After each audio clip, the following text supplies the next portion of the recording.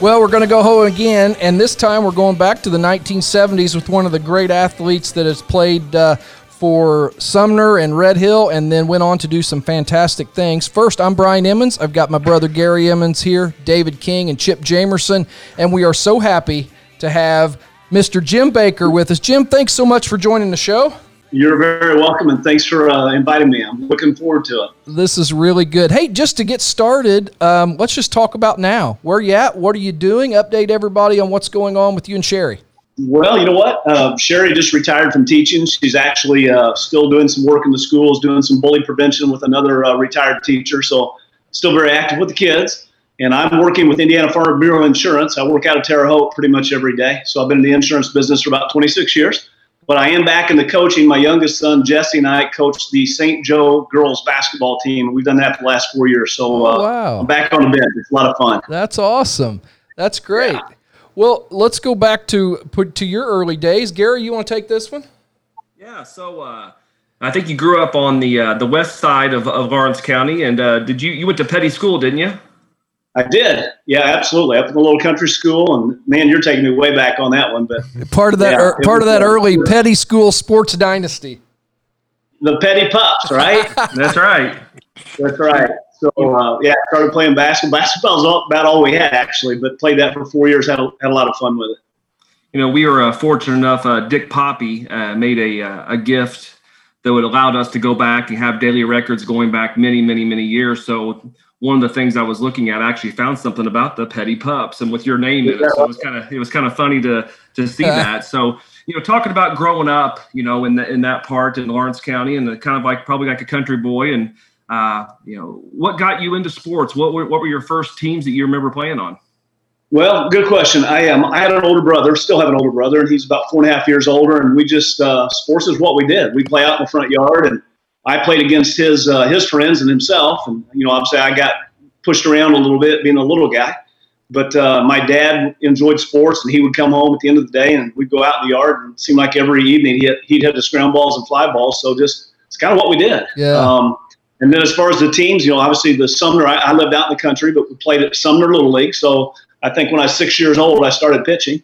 You know, it wasn't very big then, but we'd go around to the businesses in town, and they would donate money, and we'd put their name on the back of our old cotton shirts and the wool uniforms, I guess. And it's funny you said that. I've heard of that Petty School. I've never heard of the Petty Pups. That's awesome.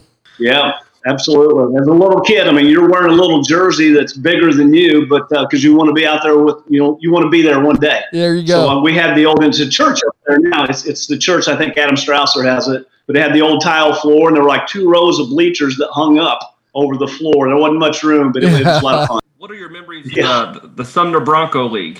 Sumner Bronco League. Well, again, played Little League, and then once we hit the travel league, age 10, 11, and 12, and then 13 through 15, you know, and it's funny, really good teams. You look down at Albion, gosh, they had Jeff Keener, who played the big leagues with the Cardinals. They had Kenny Sachs, who was probably the best player in the whole group of all of us. He pitched at Eastern Illinois.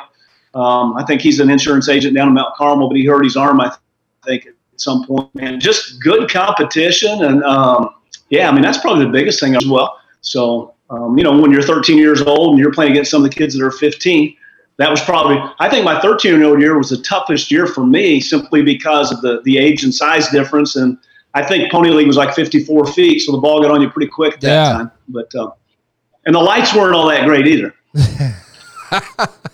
So taking you up to like high school, so it looked like from some of the stuff I was finding that with Sumner, your freshman year was 72-73, Sumner with the Arabs. And so they played fall baseball, it looked like that year. Is that how the high school played in the fall league then? Yeah, that's correct. At least that's how I remember it. That's a long time back. But, yeah, you know what? And the one thing I had going, even as a freshman, and I think I you know, who knows? As I get older, my memory, I get better than I probably really was. But I won a few games at varsity, and I think I won my first game 1-0 was the score. But, it was fun. It's a great time of year to be playing. Yeah. And so Fred Gosey was our baseball coach. So got to play 1 year with him. He was the head basketball coach there at Sumner as well. So a lot of fun. Yeah. Well, I'm gonna challenge your memory because I had the luxury of getting into the newspaper, and you did start the first game of the varsity season that year as a freshman, but your team I didn't know that. Your team won 14-4 in that first game at least. So I'm guessing they took me out and somebody else gave up the 4 runs, right?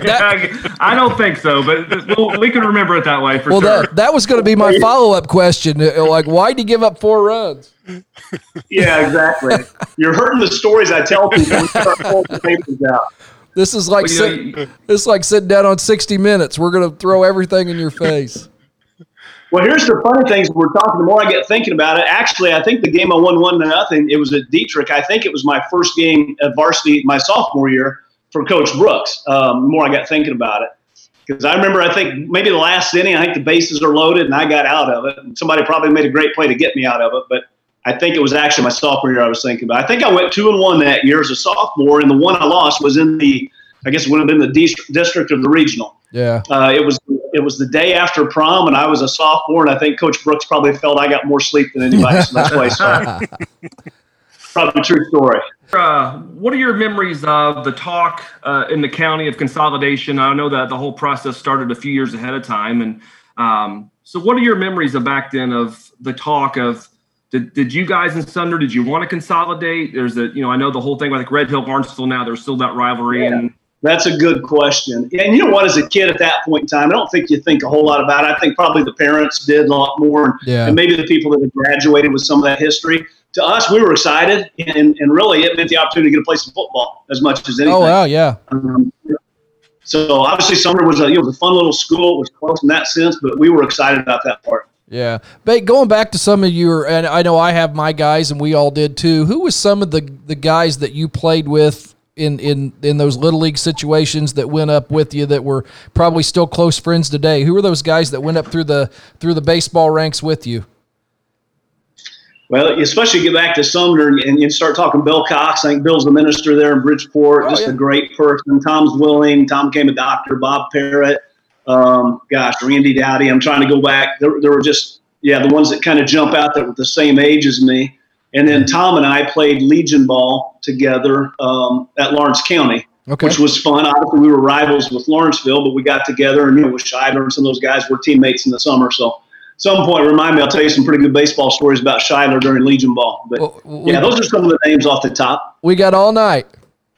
He was a character that could play. And going through, obviously, the opportunity to play football, that was probably really exciting for a lot of those guys, the getting to do that. And you started at quarterback, I know, your senior year. What did you play a lot of varsity your sophomore and junior year as well? No, I did not. I tried to keep the park on and stay warm. I wasn't very big. My sophomore year, I was probably, maybe 5'6", 5'8". I was pretty small. And my junior year, then I started growing a little bit. I was a backup quarterback. I think Brent Gray was our starter. He was a senior. Brent actually broke his thumb in a game. So I came in and started against Mount Carmel. I had 2 or 3 starts at that point. And then, but I'd never played football. My goodness. I wanted to date Sherry, and her dad was the football coach, so I thought I probably better play with my best chance, right? So it worked out. We got married, but and then my senior year obviously was more fun. But I think what we brought numbers. None of us had ever played football, other than just a little out the same lot. You brought that up, and that was something I definitely wanted to touch on. Talk about Coach Huff, if you could. I know we'll probably end up doing a show just on him, but you've got a unique perspective for sure on Coach Huff, and I know he was there when you were there. His last year was my freshman year. So if you could just talk about your relationship and talk about him a little bit. Yeah, you know what? Great person. And, obviously, like I said, I started dating Sherry my junior year and played football for Coach Huff for 3 years. Always enjoyed him a lot. He just he had a great way getting along with kids, had a great rapport. Now, obviously, on games, if we got beat on a Friday night, I'd tell Sherry, I'm not coming over. I'll see you on Monday. He still had that competitive side, too, right? Yeah. There was more than once that he grabbed me by the face mask and pulled me in pretty close. But he's just somebody who wanted to play hard for. He just had that great relationship with the kids. And then, later I went into teaching. I taught at Olney for 7 years, and I learned under Coach Huff as well just how you treat people. The whole staff and also even kids, how you can get kids to respect you and work for you and have the discipline you want. So just a great person, very good father-in-law. Cool. And other coaches that year were Dr. Paul Tugal and Roy Joe Dillard and Mike Gray were the assistant coaches that year. And I was looking back and said you were named a team captain that year. I mean, dating the coach's daughter, you get named captain. I don't know how that goes. It was voted by the players, all right? It was not voted by the cheerleaders. That's right. It was you and Jeff Barker and Greg Frazier and John Lightis were the captains that year. So what are your memories of that football season? You know what? Tough. We had a couple tough injuries. I have to go, and Joe Engel was the other guy that got hurt. I'm trying to sit and think. John Lightis hurt a knee, and then Joe Engel. We had a bad injury out there on the practice field on the north side of the field. It was a really muddy, rainy day, and he was going around and make a tackle, and he grabbed him by the waist and swung him around, and the gate was off of the pegs, and the peg actually, I think it took him from about his ankle to his knee and just laid his calf open. And Joe was a big part for us, so that really hurt us. And I think it was one of those. Obviously, you guys, we played both ways, and it seemed like we would compete. If you look at the score, I think I'm going off my memory. I think we went 2-7. Carmi won the conference that year. They beat us 14-8. Again, that's my memory. It may have been 80-6. I don't remember, but I think it was a pretty close game. The only game in my mind we got blown out by was Mount Carmel. We jumped ahead of them, and I'm like, hey, we can compete with these guys. And a couple of quarters later, it was 48-16 or something. So. Yeah. But, you know what? The thing had a lot of fun. If I got to go back and play one game today, they said, all right, you're younger again, you're healthy. What one game do you want to go play? I'll go play a game of football. Yeah. It just was fun. You guys know how it is. You get together, you're in that huddle, and it was fun. That's awesome. Yeah. Yeah, I think all of us took, in this group, we took poundings to Mount Carmel. And all of us had that same way, and I think at least I speak for myself here that I'm the same way, that I love baseball and basketball was just so, but football was if I could go back and do it again, I just absolutely loved football for sure. So you hear drums on Friday night in the crowd, it was just something about it. Well, and then just being in that huddle and challenging each other and just stepping up and battling. It was fun. And co-host David King had one of the great blue-white scrimmages of all time in Red Hill history. Oh, yeah. Yeah, tell me about that one. Yeah, 12-0 victory. I scored 2 defensive touchdowns in about 90 seconds of each other.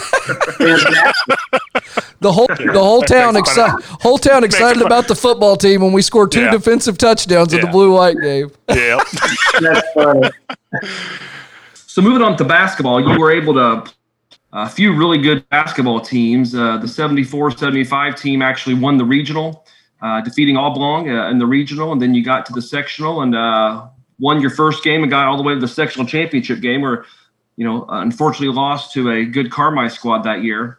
And then looking at your you guys' senior year, you had another, and junior you were 17-10, had a 6-8 record in the NEC. But the next year you guys had another good year, 18-9. What are your memories of playing basketball for Coach Brooks? You know what? I got a lot of memories, obviously, but my sophomore, junior, senior year, we had 3 really nice clubs. They won a lot of ball games, as you just mentioned there.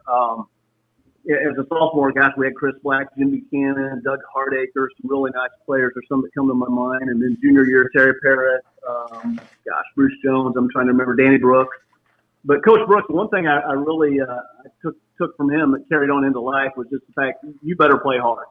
And, that was the thing. He was going to bring it. We always hated holiday practices because the old guys come into the scrimmage, and I think it was just part of that rite of passage. He would run you to death and you'd crawl off the floor. But, that was also part of the fun looking back. But a lot of intensity in that. It's a lot of fun, though. So we won a lot of games and just played hard. The conference was really good. I mean, it really was. I'm thinking back to the year you talked, I think our junior year. Yeah. Carmi won a ton of games. I think he said they beat us 3 times. Only, I believe, that year maybe went to super sectional. They had the Buzzer Boys and some of those guys. They were really, really good. The league was just good. Lawrenceville was good. That may be the year they got knocked out. I don't remember, but just the conference was good. Bake, the gyms were packed. I think that was the other fun memory. Yeah. Every gym you walked into, it was packed. I mean, it was just fun atmosphere. Yeah. Bake, I know you played with Mark McAdow, and he's become kind of a legend, especially with us on this podcast. Can you talk about playing with him, what kind of game he had? Yeah, Mark was, if I had to put a word for him, I'd probably say smooth. It's probably what comes to mind. I think our plays that we ran my senior year were Big Mac. And that was pretty much it. In other words, just let's post him up and get him the basketball, right? But he was left-handed. I'm going to say maybe 6'4", just very smooth, and he had the moves inside. I mean, he'd go the up and under, he'd drop step you. Yeah. And then again, if he got fouled, he was a good free throw shooter. But he was just and very calm. That would be the other word that I would go along with Mark. So yeah, there should be a good memory and legacy of his game because he was our go-to guy. Awesome. I think what's really impressive, you got a consolidation. You have the first team 73-74, and in your 3 years with 18-7, the next year 17-10, and then the next year 18-9. I mean, that's to start off with a new school, and still at that time probably still the smallest school in the entire conference to compete. Obviously had a lot of great athletes on that team. I think 75-76, Chip may remember. I think that's the year Lawrenceville got third or fourth in state, wasn't it? They got third that year. Yeah, that was a tough one. When you look back on your memories and you think. The toughest one, we lost to them 2 tough games. I mean, we had them down. Again, I think we had them down double digits at halftime at Lawrenceville, my memory. And again, don't remember the specifics. Andy Atkins, who was one of our better players that year, got his eye busted. I think Doc Kirkwood came in and stitched it up. No juice at all somewhere. So I don't remember if he missed any of the game or not. But I remember, we got some blood, which is part of the game, man. Yeah. I remember one play we ran the shuffle. I threw a pass was cutting through, and one of our guys stepped in front, grabbed my jersey. I'm like, all right, I'm going to call a charge. I might as well try to hurt you on the way down. So, it's just, hey, you're just battling, and then you see them the next day and they're friends. But you're out there competing, and then again we got beat close at home. But the one that was really hard. So we're playing the regional up at Robinson, and Robinson was really good that year too. And I want to say maybe the next year went fairly far. They had the Lackmeyer kid, the Leggett kid, so they were good. But we're down a lot of the game. I won't bore you with some other specifics, but I think we take a lead by 1 point with 3 seconds left. There's timeout. We come out, and they threw it over top of the press. Guy catches it, turns around, throws it, it bounces and spins in, and we got beat. And that was the game that kept us from getting to play Lawrenceville in championship. And oh, wow. That's the one. Yeah, that was a hard one. I mean, the ball, it's one of those, the ball's in the air, the buzzer's going off, and it's bouncing. You're sitting there just watching it went through. It's terrible. So, yeah. McAdow, the best player you played with, and Scheidler, the best player you played against? I'd say that's fair. Yeah. Scheidler was a league of his own. I mean, my goodness. Just his quickness, his jumping ability, and then obviously his shooting. He's just an incredible athlete. And obviously, go play at Kentucky tells you how good he was. Yeah, for sure. On some really good Kentucky teams. He was like I think he was all-conference quarterback, maybe sophomore, junior year, and I don't think he played after that. I think he high jumped. I don't know. You guys might know, mid 6 feet. Wow. Yeah, just a great athlete. Yeah. And in the one of those games later in the year when you guys only lost by 3 points to Lawrenceville, 57-54, in the Dogtails book, Coach Brooks was praising you in this. He says Jimmy Baker was a competitor. He held Jay Scheidler to 6 points with 4 minutes to go when he fouled out. Then it sounds like Jay kind of took over the game once you had to hit the bench. So, what was the key to success? I'm not sure how many Jay ended up with that game, but it sounds like you held him in check pretty well. You know what? And I don't know. It's been a long time. It seems like he ended up maybe 12 or 13. I don't know that for sure, but it seems like the key, obviously, I was fortunate in the sense we had a good team, and the game plan was for me just to shadow him, be all over him, and he got good team defense. So it wasn't just me; it was all the guys that were contributing to it. So, but again, I was just kind of in his ear and just trying to stay close, and number one, trying to keep him to get the basketball because if he got in his hands, it was going to be tough. So it was obviously a deny coverage. Yeah. So, Bake, as you go into baseball, going to your senior year, you've had some success, and not to skip ahead, we know what you end up doing, which we can't wait to dive into. You starting to get looks at all while you're in high school pitching from the big leagues? You know what? Not really that much. It's more on the college side. A ton of junior colleges, and obviously in our area, there's a lot of junior colleges. And I don't know. We didn't play a ton of games, and don't know that we got a lot of exposure necessarily. But kind of like I mentioned earlier, even playing football, I wasn't real big. I grew more. I could always throw strikes, developed a pretty nice little off-speed pitch and a decent curveball. But as I got right out of high school, I a couple more inches, put some more weight on, and the velocity went up with it at that point as well. So no, nothing to professional level at that point. Gotcha. How now? Just so everybody can remember, because we're talking about how you grew. What'd you end up at? What was your top? What was your top height weight? 6'2", and the top weight when I was playing was probably 230 ish, and probably 10 of that wasn't real good. So let's say I was 6'2", 215. How about that? That was my best playing weight. I'm really hoping that I get to 5'9", 215. So Love it. Love it. I think, kind of finishing up, I know in your baseball senior year, you guys were knocked out of the districts that year by Olney.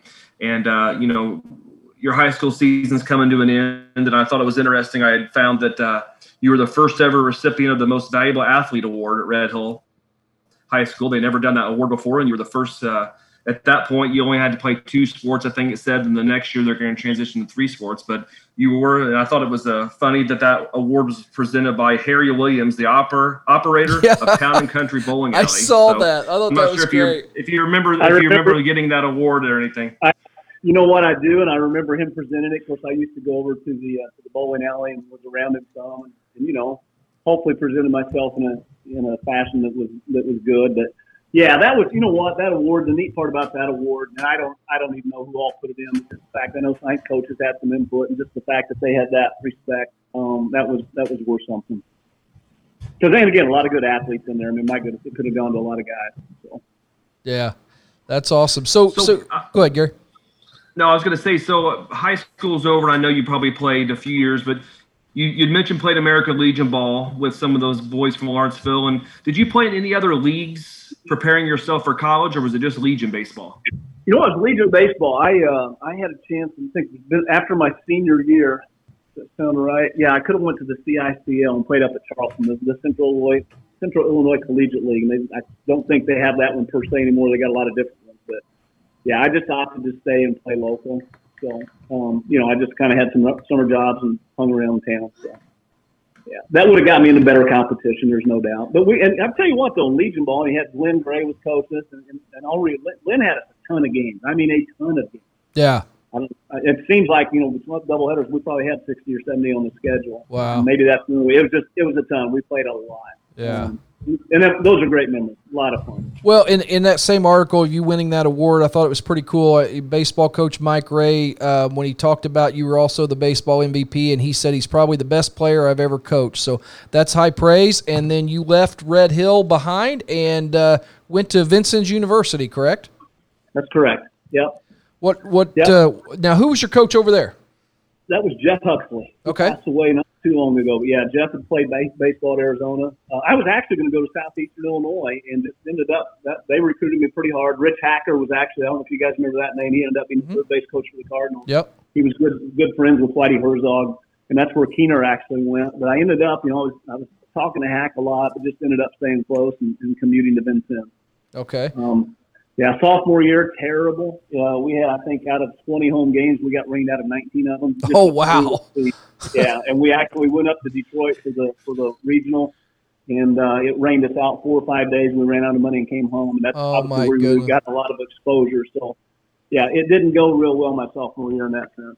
So, now, were you already set up to go to Bethel early in that season, or did that come later? Not at all. I was, that came later. So I'd actually finished up, and I was Eastern Illinois, Ball State, Birmingham Southern were probably where I was kind of looking the most. And at that point in time, my mom became ill, and Bethel reached out. They came down. It's kind of funny. They came down and watched one of our independent league games, which was on a Sunday afternoon, which Bob Rucker used to be our coach and played with Rick, Bob, and all the boys. That was our Sunday afternoon league. We had a lot of fun. But anyway, Bethel coach came down and saw me, and I pitched pretty well and hit 2 home runs that day. Actually, it was the only 2 I hit all summer. So he thought maybe he needed me. So, but anyway, small Christian college. It was a good place for me to go at that point in time. Yeah, and that's where my mom wanted me to go to. So let's talk about you. You mentioned your pitch development. Breaking ball, fastball, pretty much when you were at school. Did you have a pitching coach that really started developing you at VU, or did you develop more pitches when you got to Bethel? It didn't happen until I got to pro ball. Okay. I mean, I remember, really?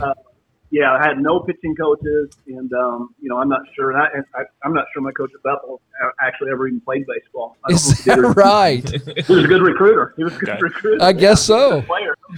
So no, there was really no instruction in that sense. And then obviously once I hit pro ball, then you're running into some really good instructions, and that's where we started making some changes. So. Okay. All right. Can you just So when did you realize that? Or go ahead, Brian. No, go ahead, Dave. I was going to ask, when did you realize? So you're at Bethel. Is that when you started getting an inkling that maybe you could get drafted? Yeah, were pro scouts starting to come around at that point? Yeah, you'd have, I don't know, anywhere from probably 5 to 10 that would be at a game when I'd throw. I mean, word started to get around a little bit. So, that was at that point, my junior, senior year, and I got drafted then after my senior year. Okay, and you were drafted as a pitcher, correct? As a pitcher, correct. Yeah, when I went to sign, I asked the scout, I go, you want me as third baseman or pitcher? And he just kind of laughed at me. He could have told me a little nicer, but. So, what was your favorite? Did you like third base better than pitching, or? No, I'll tell you what I enjoyed. My senior year, I got the DH, and that's, you talk about living the life, man. You just pitch, and then the DH when you got pitch. You know, it's cold up there. I'd stand in by the heater, right? I'm up in South Bend, Indiana. It's freezing. And I'm eating peanuts by the heater and going up and waiting to hit. So that was a pretty good year. Yeah, that's awesome. So now, where did Sherry go to school, Jim? Sherry went to Albany Central first, and then she went up to Eastern Illinois. She got her degree in teaching. Okay. So that, I'm sure that had some challenges as well. Then when you you know what? Yeah, well, we're away, and my gosh, I'd have to kind of put the years back together, but we were apart a lot.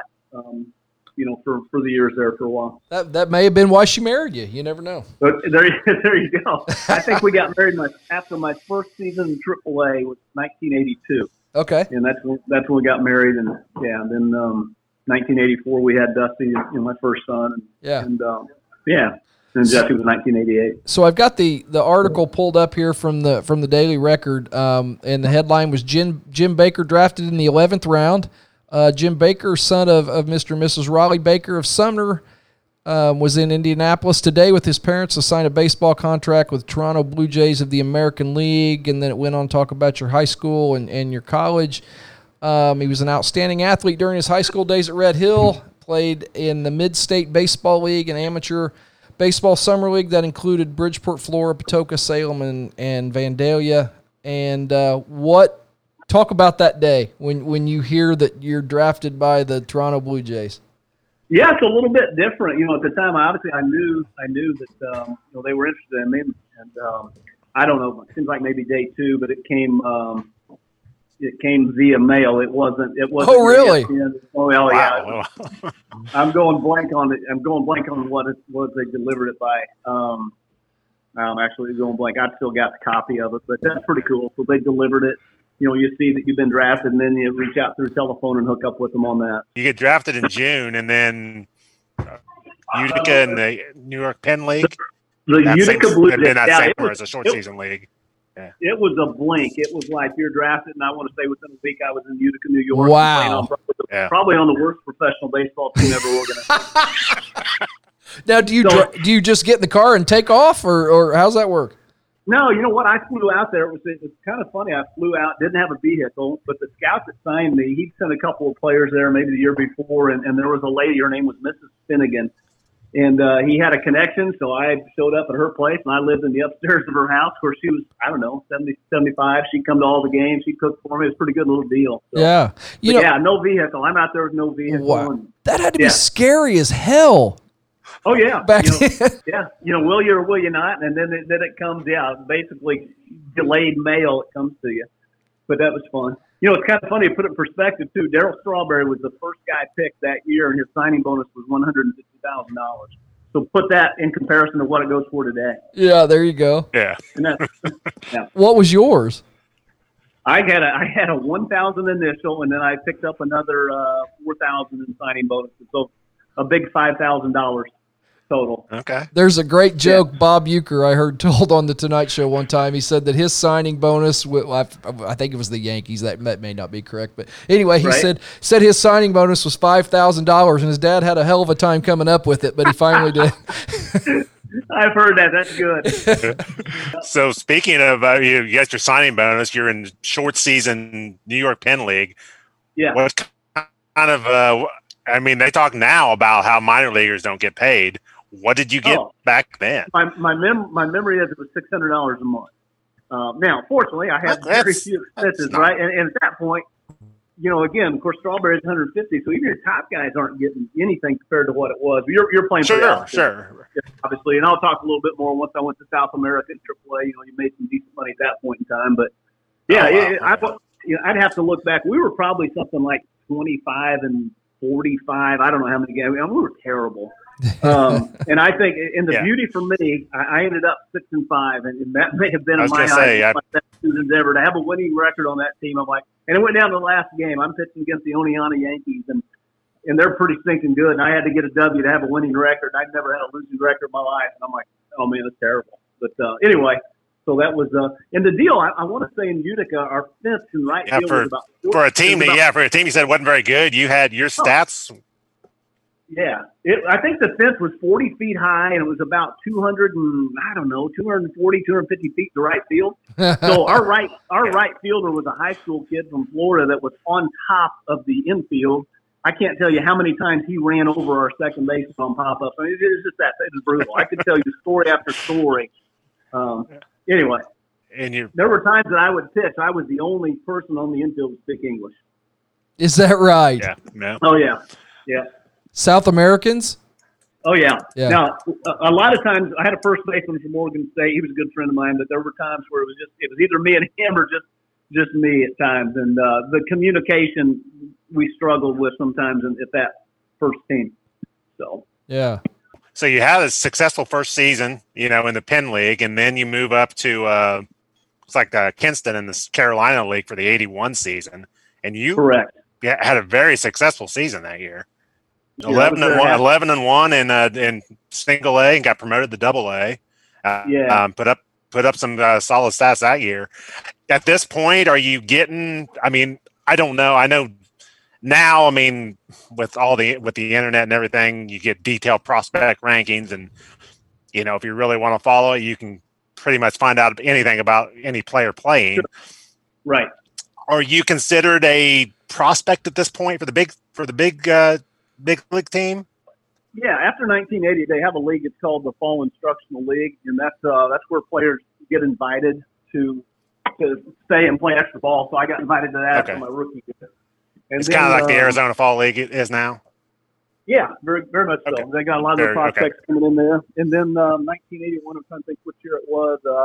I think it might have been 82. I can't remember when I went to Columbia. And I actually went up and pitched against the Montreal Expos in the Pearson Cup game. I think that was after 82 season. So maybe, I just got called up to AAA for half a year and went up, and that's where they call prospects up. And so that's a good experience. But so, at that point in time, I mean, I'm in the hunt.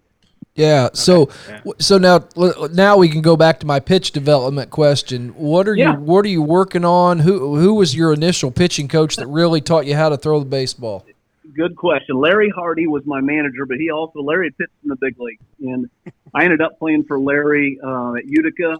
I played for him in Knoxville, and then actually I think I was with him some in AAA. So I was with him a lot. Really, really liked him a ton. But Larry, here's the funny thing. Obviously where I'm at Bethel, it's NAIA and some good players, but not like once you get drafted. So now the guy, the lineups, UCLA, USC, Arizona State, you're into some pretty good competition. And it's like, all right, this four-seam fastball that you could just throw by people, you better start making it move. So I adjusted to a two-seam and obviously developed a change-up. And Larry worked with me a lot on the mechanics. Awesome. I guess I'll bring this up. I just heard this story this past weekend. Chip brought it up.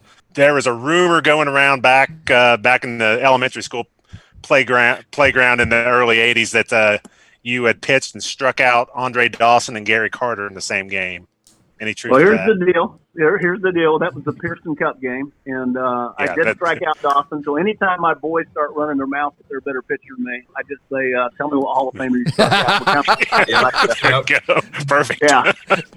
Gary Carter, full disclosure, I got to tell you the funny part about Carter. So Gary Carter, and I'm going to tell you what, the Expos were loaded.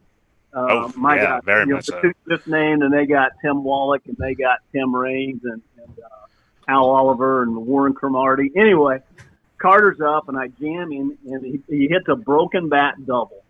No big deal, right? So he's at second. Exhibition game, so I'm in the stretch. I'm not paying a lick of attention to him, and he steals third base. I'm like, are you kidding? Yeah, so there's your full disclosure. I'd like to tell you I struck him out, too, but it didn't happen. I wish you would have put one right underneath his chin. Had I seen him again, I probably would have, right? So we throw out some big names there at the Expos players. So when you're in the minor leagues with the Blue Jays, You're around the same age of the guys like George Bell, Jesse Barfield, Willie Upshaw, those guys. Did you play along with those guys at any level in minor leagues? Yeah, I played with Barfield in Double-A. My Triple-A team, you mentioned George Bell. He was there. He ended up being the AL MVP. My favorite of all of them was Tony Fernandez. Tony passed away not too long ago. Just phenomenal. I think he had 2,000 plus hits in the big league. But he was 17 years old when I first started playing with him. Best hands I've ever seen. I mean, he was so stinking good. Kelly Gruber at third, Jimmy Key, Crime Dog, Fred McGriff. Oh, wow. Webster. Yeah, I'm trying to think some of the top guys. So talk about the transition from Double-A to Triple-A. They always say that's the big step between for prospects. Yeah, the hardest part for me probably was making the adjustment. They took me out of starting and put me into the pen, and I was gonna ask you about that too. What was behind that? That's the biggest transition, no doubt. And you're sitting down there having to learn. I guess you look at it now and think, "Gosh, it shouldn't be that tough," but just staying loose. Obviously Syracuse was pretty cold. It's just an adjustment, and then coming in, you kind of got this mindset. All right, I got to come in and throw gas as opposed to pitching. It was just an adjustment to it. I bet so. Do you feel like you made that well? I mean, when you look back, is there anything you could have done to? I mean, obviously we go into the Blue Jays staff, the big league staff. I mean, sure. You were up against a lot of competition there. Is there anything when you look back, could you have done something different when you had to go to the pen? Yeah, there's a couple things. We got, I think it was after 82 season where the Blue Jays made a call up, and the GM called me and he said, "Look, it's between you and this other guy." And the guy's name was Kenny Schramm, and Kenny had been around longer than me, and they actually took him up, and he ended up having a good season. I think he got traded and maybe was an all-star the next year. He went to the Twins, so obviously they made the right call. Yeah. But, you're that close at that point. And looking back, because I went down to Venezuela, I can't remember which year it was after, maybe 83, and that's kind of, I'll call it a Triple-A and a half league, because you got a lot of big leaguers. Barfield was on my team down there. You got all the Latins in Venezuela. You got Dave Concepcion, Tony Armas, Bo Diaz. Wow. A lot of big leaguers. You got a lot of guys that had just started making the major leagues here. So anyway, and I had maybe my best season. I had a 1.8 ERA. I ended up being the closer, had about 14 saves. I mean, I pitched as well as I could pitch there. Right. And then I came back and did not get an invite to big league camp. And, and so should you make any changes? The way I was throwing there, no. But then I got back to Syracuse, didn't throw as well for whatever reason. Stats weren't that good. And the one thing probably that I could have made an adjustment, because I walked away. I mean, I could have stayed and maybe dropped down side, because I threw the ball fairly well sidearm. And I just, maybe make that adjustment and see what that would have done. But you stopped after the 84 season. Right. Was that you walked away? Was it injuries involved at all? Or no. I probably entered into my prime. It just, I thought, what? I just didn't want to be a career minor leaguer. It's not what I had in mind. And I knew at that point I would have been a borderline guy, right? Kind of that cup of coffee guy. And I just like, I want to move on and do some other things. So, So for whatever reason, but there were no injuries. No excuses. I didn't get it done there at the end. Yeah. So, Bake, when you came back, I know you. So, when you first started student teaching back when I was in junior high, that would have been before you gave it up, right? Yeah. My memory is, in the off season, I came back and did some substitute teaching and stuff. Yeah. Yeah. Okay. Yeah, I remember you guys. You guys had a nice group. I remember you of the weird things you remember from when you were a kid. You introduced the term "big guy" because I remember when you first came and started substituting, and then everybody started calling everybody else "big guy." I don't know if that was baseball lingo, but I remember that for a fact. Well, here's kind of funny, and you remember this name. So our pickoff move at high school when I coached here at Olney was big man. Uh-huh. And because I did always call guys this and then say, "Come on, big man," and I had to be careful. I didn't just flip it out too much, and that was where we're going to break the first base in behind. So we're playing North Clay. So where were you in the age with Rogers, as far as Mike Rogers? That was more Gary. I was older. Yeah. Yeah, Gary. Yeah, we graduated the same year. Yeah. I think you guys. So North Clay beats us 1-0, and I think you guys ended up playing them for the championship, didn't you? Yeah, we beat them 4-3, and yeah. Yeah, so you beat them 4-3, right? Yeah. Okay, yeah, they beat us 1-0, and here's the part about Coach Evans. You'll get a kick out of this. So we get beat, right? In tough game, tough stinking loss. We got bases, or we got second and third, one out in the last inning. We got my 3-4 hitters up, and we can't get the ball out of the infield, so we get beat 1-0. You guys win it. Coach Evans calls me. He goes, Bake, how you doing? I said, I'm good. He goes, hey, can we borrow your field to practice on? I go, are you kidding me, man? We had grass infield, right? I said, yes, absolutely. Come on over. That's hilarious. So, and that's part of the fun, too, the relationships with other coaches and officials and that type of thing. But, yeah, you guys had a nice ball club. But that was a tough loss, man. So after you give up your playing career, you come back, talk to us about what you started to do there and then your coaching career over at Olney. Yeah, so 88 to 94, I was the assistant varsity basketball coach, probably 5 of those years, and the head baseball. And, had a lot of fun with it. I actually coached 1 year of volleyball when I first got back because they couldn't get anybody to coach it. So the first game I coached was the first game I'd ever seen. So I had to make sure I knew how to substitute somebody. There you go. Yeah, but no, it was like we had a lot of good teams and just a lot of fun. So I thoroughly enjoyed it. I actually, the year I ended up getting out and going into insurance, and I still coached a ton, in the summertime and different stuff. But I had 8 of my starters coming back. I think we just broken the school record and wins, and they just had a nice group of kids. That was the hardest part of me leaving. So yeah. Well, Bake, I tell you.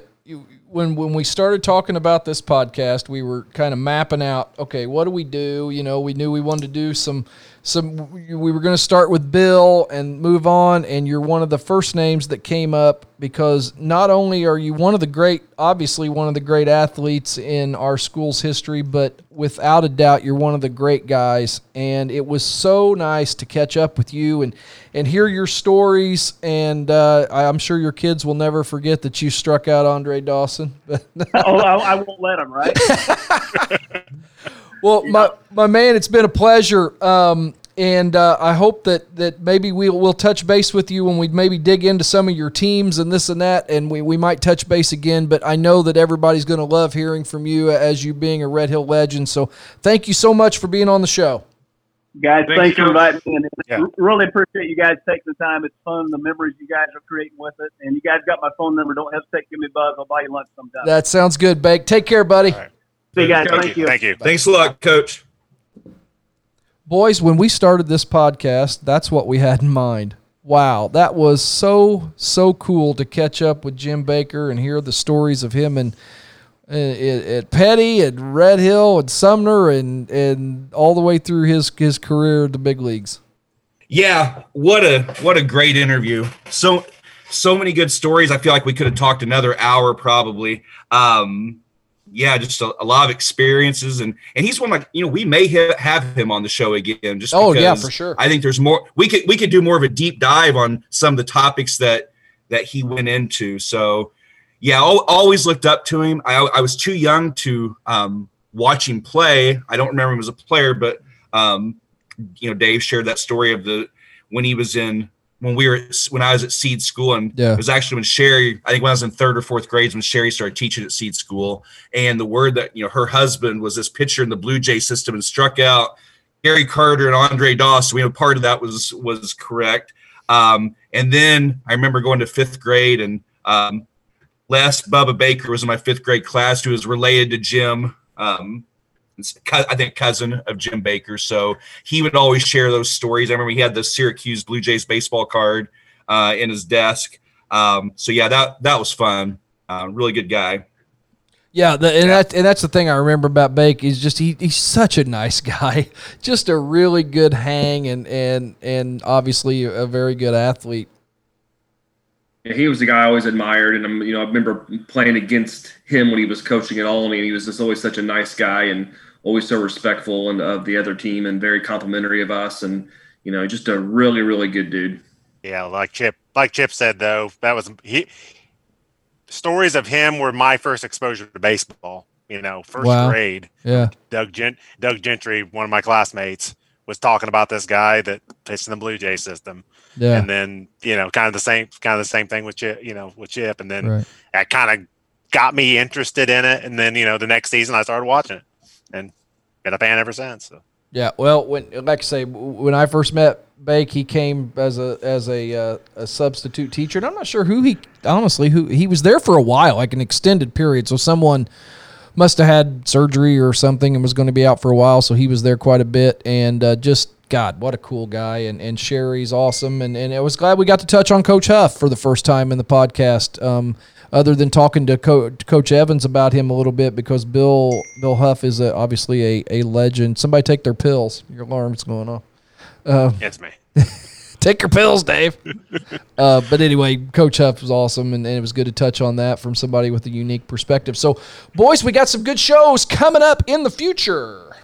We did the 82-83 school year, so we're thinking of maybe doing another school year breakdown once again. So we're going to really try to get these out every couple weeks, and so hopefully 2 weeks have a new one out, and then another interview a month from now. Have another interview. Probably do those about every other show. Yeah, absolutely. And if your business wants to advertise on the Old School Red Hill Sports Podcast, you can touch base with any of us, Dave, Chip, myself, or Gary, through the Facebook page, and just let us know, and we can get you that information. You can reach obviously local listeners that can come to your business, and you can get the word out for not a whole lot of money. So we'll be happy to help you out with that. But to wrap this up with Jim Baker, great episode. Dave King, Chip Jamerson, Gary Emmons, we're learning how to do podcasts and having a whole lot of fun doing it. So anyway, thanks for listening to the Old School Red Hill Saluki Sports Podcast.